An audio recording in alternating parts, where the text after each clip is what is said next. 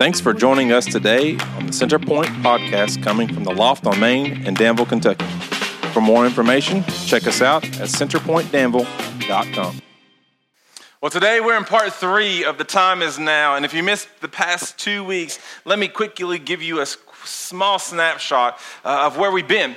We've talked about what happened back in 587 BC when the Babylonians, under the reign of King Nebuchadnezzar, destroyed Judah and crushing the temple down that Solomon built. I mean, it was an amazing. Solomon built this huge temple that was amazing. It was a physical and spiritual blow to God's people, and they were devastated, and they didn't know what to do. And the next thing you know, it wasn't just like 1 or 2 or 3 or 4 decades, but it was 5 decades later in captivity that they were released and they were allowed to go back and begin to start to rebuild this huge, amazing temple. And so you can imagine the excitement. You can imagine the excitement that they had after 50 years of being held in captivity, of not being around that thing that they loved and they cherished, right? And something that was more like an icon for them. They were allowed to go back, and you can almost imagine like that moment for most kids this past week going back to school. It's sort of the same thing, right? Not really, but it was an amazing moment. And then they flopped. They flopped on that. They really didn't devote themselves to it. They didn't jump in with everything they had and go after it. If you remember in week 1, they started strong. They built the foundation. They built the altar. And then when the Samaritans opposed them, they gave up. They just quit. We can't do this. We can't. You know that word, right? We can't. You've heard it at least. I know you have. And they give up. And that's why we have the book that we're leaning into for this study. It's because God raised up the prophet Haggai, depends on where you're from, and said the time is now. The time is now to build my temple. And so they started again, and they began incredibly discouraged, but through many, many more years, they finished the process. And I think one of the underlying stories, though, for the whole picture in this book, which will apply to everyone who wants to follow God, if you look at their attitudes, you can find out that many of them really battle the same battle that many of us face, or at least feel when we think we're trying to do what God asked us to do, things just ain't going well. It's sort of, and in some aspect, this picture, it's going well, in my opinion. It's obedience here, and there's a masterpiece here if the person continues to draw on it, is inspired by God. But if she gives up, some people are like, well, is it finished? Is it not? I know some abstract art some days is just like, it is what it is. But is it done? And then she's got some more work to do on it. But it's a masterpiece if she continues to be obedient to God. The same thing would happen here. And that's why Haggai raised himself. God raised him and said, listen, the time is now. You need to encourage. And we're trying to do what you told us to do, God. But we're not making any progress. We don't feel that way anyways. We're trying to obey you, God, but yet our life is still not working out very well. Anybody? You can almost feel the cries of their hearts. God, we're obeying you, and yet, where are you right now? In the midst of my marriage falling apart, in the midst of my kids not listening, it's just stressful. Where are the results? Is it really worth it to serve and obey God? And this is the question I believe that people then were asking. And if I'm honest and transparent, I believe that maybe you have asked. God, is this the way? God, is this the path for me? Is this the right choice? God, I'm trying to do life your way, and I went to church today, but that did not fix anything. When I have the chance to talk to people, and you hear their stories, one person who had literally a lifetime of drugs, alcohol, drinking problems, and sexual addictions, and so many more things in their life.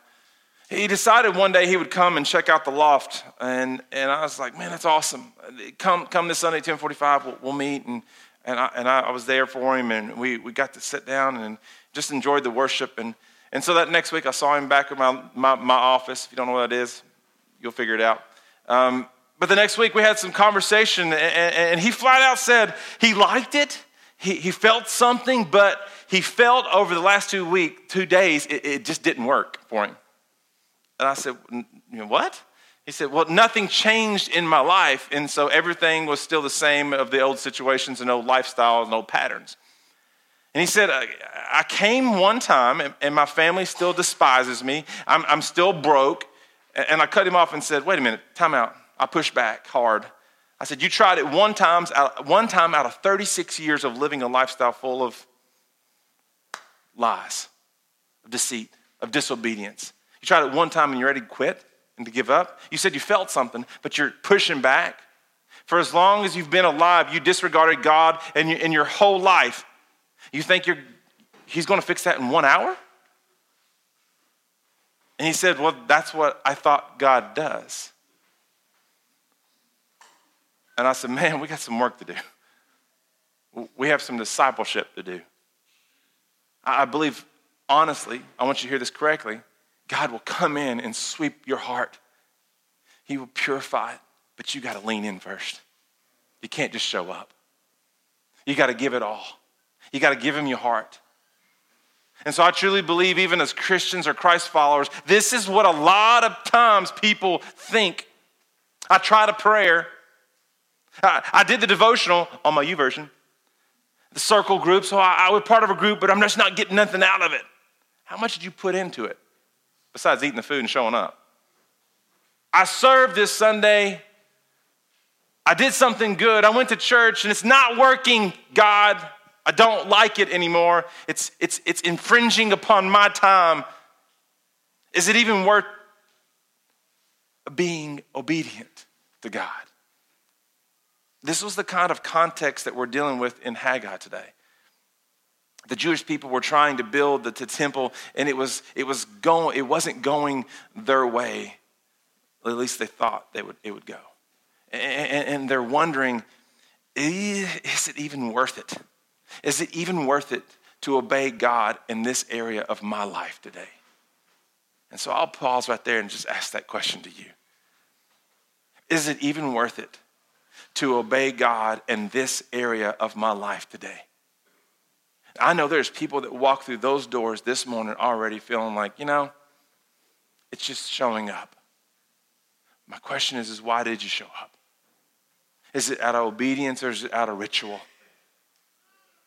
Is it out of routine?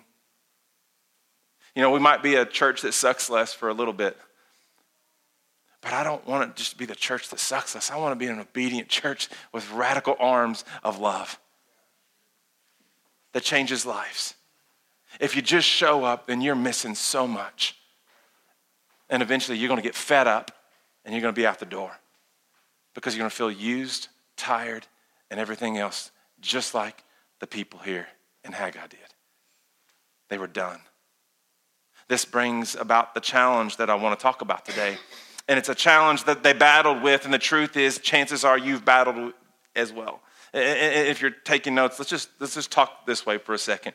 If you're taking notes, here it is. Conditional obedience to God. Conditional obedience to God. Conditional obedience to God would be like, I'm saying, as long as you're delivering God, I'll do this, right? God, I'll obey you as long as it doesn't cost me too much or anything. God, I'll do what you want me to do as long as I see the results immediately. At least, or maybe I'll see the results that I want to see. But if it makes me uncomfortable, if it makes it inconvenient, or you're not doing what I think you should do, God, I'm out. You see, that's conditional obedience. And I'll obey as long as it doesn't make me uncomfortable, or I'll see the results that I want to see. For me, I know there are times when I was supposed to walk across the room to ask for forgiveness, or give something away, or just pause and pray with those around me, but I didn't. And whether it's pride or not trusting or just pure out spiritual laziness, I can't tell you. All I know is I don't know the things that could have been. Or I know that God's prompted me to go do this with this person, and I don't know what could have happened. I wonder sometimes when I think about the things that how did God want to use that moment in that person's life? What a blessing did I miss out on by just being disobedient? You see, conditional obedience is the same as disobedience. You see, Sarah, my wife, calls it selective listening. Anybody got that one? Yeah, we got some hand raisers. Men, we do have that disorder, and it is a part of our lives, but it's a part of it, right? But I would say it this way. Our kids, we got 4 of them, they definitely have it. And I don't know if you have kids, but kids like this, we'll pick on mine for a minute. But they hear what they want to hear, don't they? Anybody? I mean, come on. Am I the only one? Yes. Okay. So it's like, hey, kids, come over here and help us set the table. Take out the trash, clean up over here. Or let's just get this one chore done before we go to bed. Or you can play Fortnite or whatever else you got going on, right? It's one of those moments where you're just talking really fast like an auctioneer. We're trying to get them to move. It's like herding cattle. Or like, in my opinion, cats. It doesn't work. And so, but most of the time, there's no response. You know why? They didn't hear it. It's selective listening. They didn't hear a thing. However, we could say this phrase underneath our breath very quietly, stuck in the corner like this, and we could say it so soft, and it's like, hey kids, we're going to Orange Leaf Ice Cream right now. They are lining up at the front door with the clothes on, the shoes on, ready to go. Like, yes, Mom, Dad, I'm good. I did this. It's amazing what happens. And they come running from every corner of the house, and we find extra kids in the house we didn't even have. It's nuts. Like, where'd this kid come from? I don't know. Across the street, show up. All right, let's go eat. All right. It's just amazing. What was that? It's selective listening. All right? It's I'm hearing what I want to hear. I'll obey the commands that I want to hear. Have you done that with God today? This week? Anybody? You see, we laugh. Yeah, that's right. It's ridiculous. We laugh. But here's what I know. We can like this verse, and this is my wife's favorite verse, by the way, Jeremiah 29:11. The plans in your heart, the plans to prosperously bless you, not to harm us, to give us hope in the future. And many of us love that verse and God for that verse. But when it involves us to do something more or different or challenging or a step of faith, I'm out, God. But it just said plans to prosper you. Maybe it's to sell something that is completely in your closet that you do not need anymore, but you get rid of it. But you're holding on to it just because it means something to you. Maybe it's stepping across the room just to say, I'm sorry. But your pride holds you back so much you just can't. But you're missing out on the plans to what? Prosper you. To challenge you. To change you. And you don't know what's going to change around you neither because of that. You see, what about the plans to forgive my enemies? And you're like, wait a minute, you don't know my enemies. I'm not forgiving my enemies. I hate my enemies. I pray this over them. And it's not very nice, right? Well, what about to give that portion of money away, right? Wait a minute, God, this is my money. I earned it. I worked almost 75 hours this week. You don't understand. I need this money. Besides, Uncle Sam got their portion. Now this is the leftovers mine, right? What about this one? This one's going to sting just a little bit. But what about intimacy before marriage? Like, God, this is my girl. This is your gift to me. Why can't I? Why can't I love her this way? You see, I'm not going to do that because I like my plans better, God.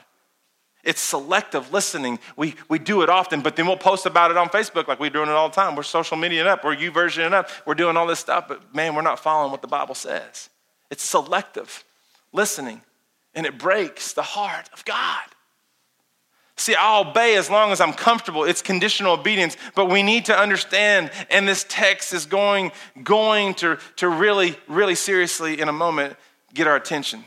And it's this: God does not give us options to consider, but commands to follow. If you're taking notes. God does not give us options to consider, but commands to obey. If you have your Bible, let's look at Haggai 12:2 before we start pushing forward real quickly. And I'll talk about this for a minute, but it's the corruptive power of sin. And this is what Haggai does. If you remember earlier, God's people turned away from God and they worshiped idols, and their hearts were not with God. They put their own houses ahead of God's house. And God tells Haggai the prophet to ask the priest some questions. Now, let me just say that these questions sound a little confusing at first, but I'm going to do my best to put these questions into a language we can understand them, hopefully for application. Haggai 12:2, Haggai asked the priest, if one of you is carrying some meat from a holy sacrifice in your robes, sounds like some of my kids, they hiding food, go to bed, and his robe happens to brush against some bread or stew, wine or olive oil, or any other kind of food, will it also become holy?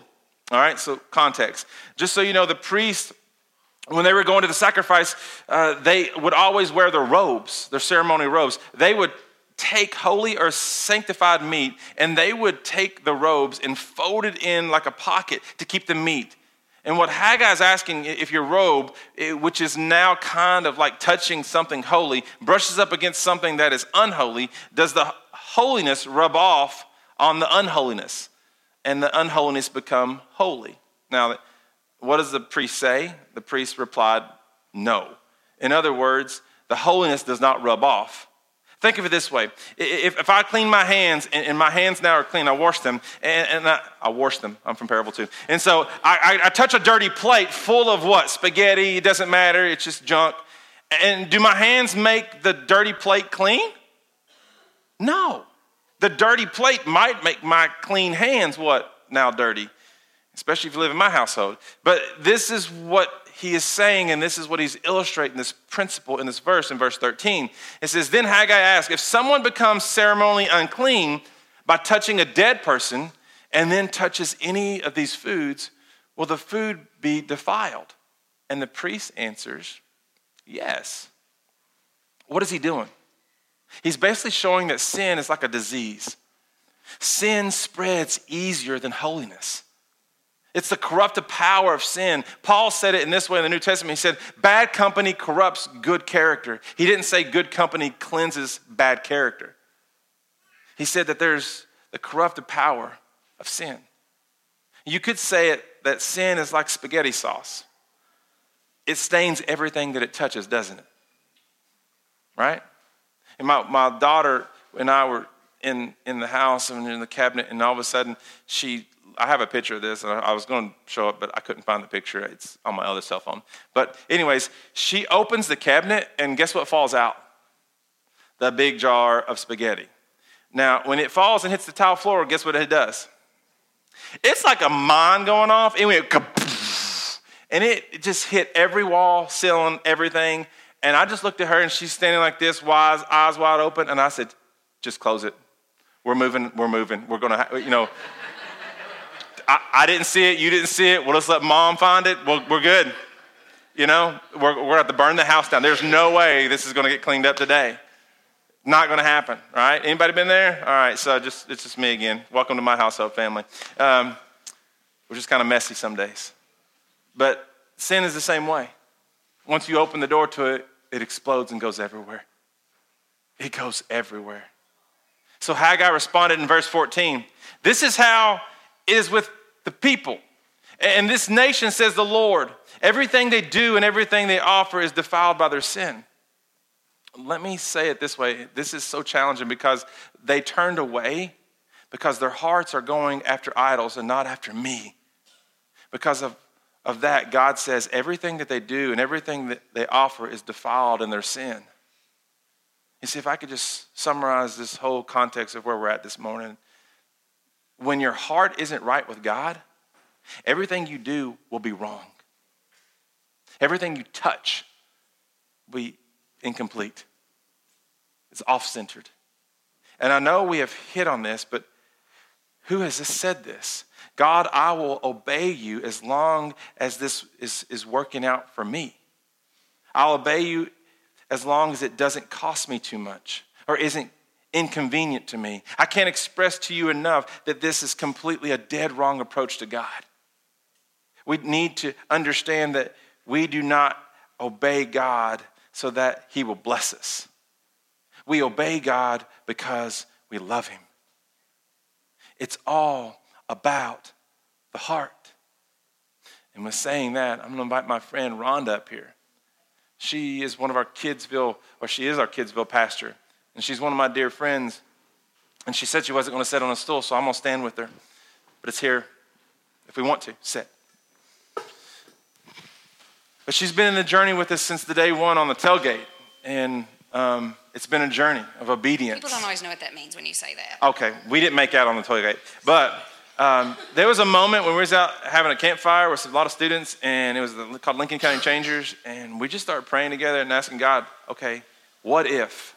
And the next thing, what if, became a full-blown sentence of being obedient to God. That sound better? Thank you, yes. And so, this is my friend Rhonda. That time on the tailgate. Yeah, that time on the tailgate. But this is my friend Rhonda in obedience and a matter of the heart. And she's got some things she wants to share, especially about Kidsville, but also just about where she is and her journey with being involved here in this ministry. So, share away. Okay. Well, good morning, everybody. The kids were a little bit scared to come in here and sing. They didn't know if they were performing or what they're doing, even though we've been planning with them. But a lot of them have never seen what goes on up in here. And we do have worship every week downstairs. We have snack and worship and a lesson and different activities and things we do with them. And so I've been leading the Kidsville for, I guess, 4 years, maybe about 4 years now. That was not my role when this started. I started out in First Impressions when we were over at the school, setting everything up because I'm a morning person. Unloading the truck at 7 a.m. I was on that. And but things just changed, and the door opened for me to kind of take over the Kidsville ministry, and that's just what was supposed to happen. And so lots of times it's not necessarily, we're not even looking for things, and that's where we're supposed to be. So he makes that happen whether or not you even always want it to. That's how that works. And when you really surrender and want to be obedient to him in all the areas. And so it's been a journey, and there's a lot of sacrifice that goes with that. And so one of my life verse is Romans 12:11. Never be lacking in zeal, but with spiritual fervor serve the Lord. And when you look at fervor, it's passion. And so a lot of people, like I'm kind of like, I have a lot of energy. And so it doesn't match my metabolism, but the energy, like people are like, I wish I had some of your energy. And I'm like, I want to say it's my zeal. It's just like we're called, when we give our life to Christ, we're called to be the hands and feet and go forth and make disciples, which are all verbs of action. And so that obedience isn't always easy. This morning alone, I might have started out the morning fussing at him about something behind the scenes. I had a bunch of snacks in the car for Kidsville that I went and got at Walmart this morning. I had to get them up here. We're on the 3rd floor. I needed a buggy. Somebody from something had left all kinds of stuff in all the buggies. So I have a bad back. I had to empty all the buggies. So I'm sending him pictures of all the full buggies. It's not always easy. And so then, like, one of the volunteers has strep throat and is texting me. There's obstacles and challenges, and it gets real frustrating. It's not convenient. It's not easy. And it's not always even fun, but it's worth it. And so, it's probably been about 17 years now, even before Centerpoint was even thought about, that I've been working with young people. I worked for 12 years in youth ministry at my other church, and my hope in pouring into young people is that they will know who they are. So it was perfect to sing I'm a Child of God today, to know who they are and whose they are. Like if a lot of us had known that earlier on, there's so many things that we could have just handled differently or maybe even avoided if we knew who we are as a child of God and whose we are. Because, I see a lot of kids that deal with a lot of stress and a lot of broken homes and just a lot of things, and the people in their life are going to disappoint them. The people in our life are going to disappoint us. Like, they're not going to fulfill us. Your mate, your parents, they're not going to meet. Like, God will meet all the needs, and he's there for us when everybody else fails us, because we're all human. We do disappoint each other and we fail each other. And so with Kidsville, serving is just an honor, and it's part of, my passion, and the church I was at last week, the pastor gave this visual, and I thought, oh, I like that. So I'm going to copy that from him, but I'm going to add to it. How many of y'all like sweet tea? Raise your hand. Raise your hand. Ice cold sweet tea. Okay, so I want you to picture this. All right, so brew your pot of sweet tea. You got your ice and your sugar and everything in your pitcher. You pour that sweet tea and you mix it all up, and you've got this nice big pitcher of sweet tea. Okay, what's the goal? Is to empty the pitcher. Okay, so 3 things can happen with this pitcher when you fill it up. Either one, it's just going to sit there for a long time and get all stanky. Okay, got a bunch of stanky tea. Or it's like gets a hole in the pitcher and just drains out. It just drains out and it's still empty at the end of the week, but you didn't enjoy it. You didn't get to have any of it. Or you drink it and you share a glass with a friend. Okay? So lots of times when people say, why do you go to church or why do you do it? Well, it's to fill me up. I just get filled up and then I'm ready for my week. Okay, well I'm not saying that's bad. I'm saying, why are you filling up? Like, what are you doing with your tea? You're filling it up, and either it's just sitting there and getting all stanky, and nothing's happening with it, or people in life are draining you and sucking your tea out. Like you're letting them do that. They're just siphoning all your tea. You don't get any of it, and you're not enjoying it. Or you're taking, you're asking Tina out to lunch because she had a hard first week of school. And you're sharing a glass of tea with her. Or you're, checking on a friend that's got something going on. You're sharing a glass of tea with them. That's how you're emptying your pitcher. We're pouring into others. Then, and everybody has different ways that they fill theirs back up. I'm never in here. I'm in Kidsville every week. And lots of times people are like, well, how do you do that? Like, how do you get filled up? If you've ever planned a children's lesson to share with them, you have to study, you have to pray over that, you picture the kids, like that can fill you up. There's all kinds of different ways we get filled up. It's not just in here, but it is in here for some people, and that's great. But I don't think we're supposed to be in here all the time. There's different things we need to do to serve. Now, let me clarify. That's different for everybody. Maybe if I can see you and I know your name, I use you as examples. I don't know. Okay, so maybe Colin wants to help out, but he really doesn't know about, leading a lesson or doing anything. But he slips in here once a week and vacuums the second floor and gets all the snacks off the carpet. My love language is acts of service. So Colin would be my new best friend, okay? Paulette Kilby, I tell her all the time she's my favorite Kilby because she understands my love language and she does all these things for me behind the scenes and then just tells me they're done. Oh, it's just gets to me all my feels. And so there's lots of behind the scenes things that just, as we prepare for this next step in this journey of Love Built This, there are things that are in front of people and there are things that are behind the scenes, and everything matters and everything helps. And if you bring somebody along with you to serve, like Rosanna and I did some stuff the other day, got to know each other a little better. It's behind the scenes stuff nobody else cares about except the coffee people. But just organize some things because we just get busy here. And but it was a time for us to get to know each other, and we shared a cup of tea. It's nice tea with you, Rosanna. So there's lots of ways that we can do that, and it's not always convenient. I didn't want to come here that day and do that, but gosh, it was great when it was over. And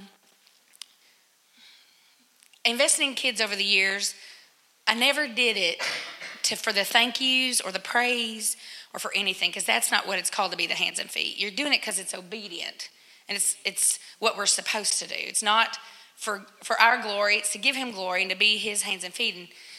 But God knew I needed this last night. So a young man that I invested in, he's probably almost 30 now, I would say. I met him when he was in 4th grade. He came from a pretty rough home life. My sister was his teacher, and there were just little things that we did for him along the journey. And he just sent me this message out of nowhere last night. Haven't talked to him in many years. He's married, has a kid of his own. Just appreciating the things that my sister and I did for him to help him throughout his childhood. Without going into, we knew what things were like at home. He had an alcoholic parent, and there was just a lot of things that went on, and how that helped him. overcome a lot of different things in life and see that he could, do things differently. And, we brought him to church and just all kinds of different things. Took him to football camp, because he didn't have rides to everything a lot, but he wanted to be involved. And again, it wasn't for that, but that stuff comes back sometimes. And it's just like, so to see God's glory in that. And through that, I'm hoping to be able to have more spiritual conversations with him now as an adult and continue that relationship in different ways. Because you never know what God's going to do with it. It's not our job to know what's next. That's really hard. I like control. But at this point, it's just, no offense, David, having blind faith to trust that he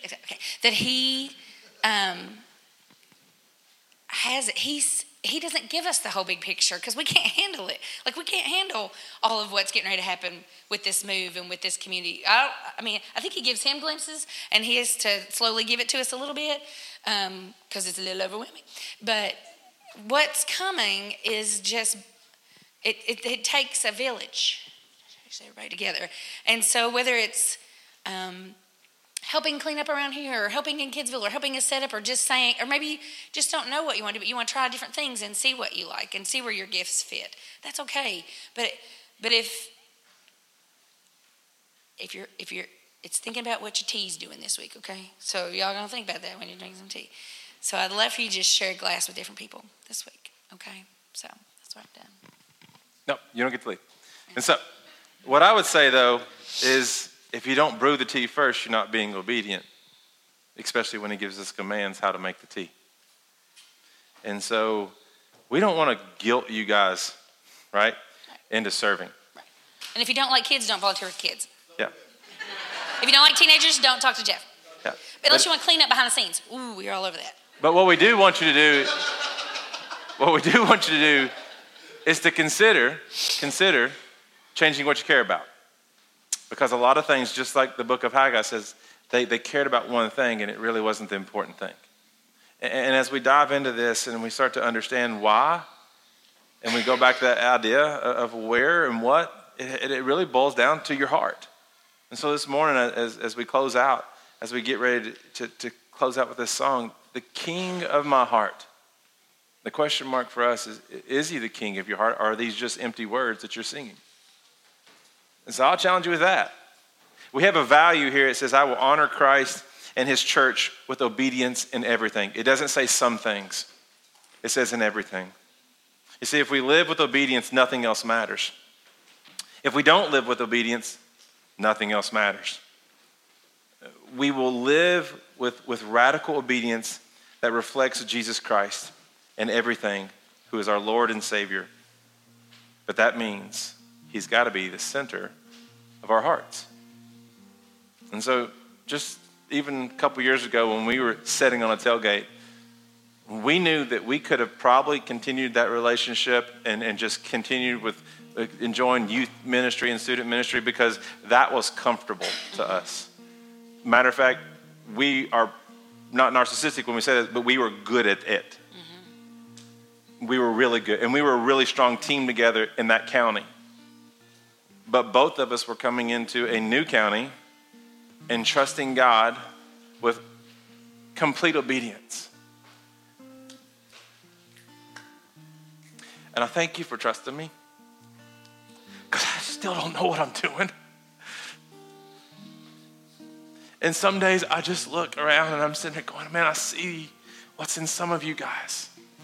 The potential if you just reach out and trust God in a way that can challenge you, to open up your heart, to change what you care about, and run this life with the zeal or passion that it takes to brew a cup of tea and pass it around for all to share.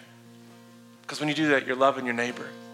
People look inwardly and they see who's your king because it looks different. And so there's my challenge. There's my challenge for this week. Is he the king of your heart, or is it just a song? So Father, man, we thank you for this morning. I thank you more importantly for friends like my Rhonda. And I also thank you for friends who have just gone before us and done some amazing things. And we're just following in their footsteps, but we're following you, Father. And God, I just pray right now that you are the King of our hearts. And if this is new to some people, man, I just pray you prick the heart today and allow them to understand the beauty that comes from being obedient. Jesus, that's all you commanded us to do, is to be obedient, to move from here to there, and along the way, enjoy the favor of your love. And Jesus, that's what it's about this morning. Being totally obedient to your word, to your spirit, and your love. And I pray that in your name. Amen. Would you stand and sing this song with us?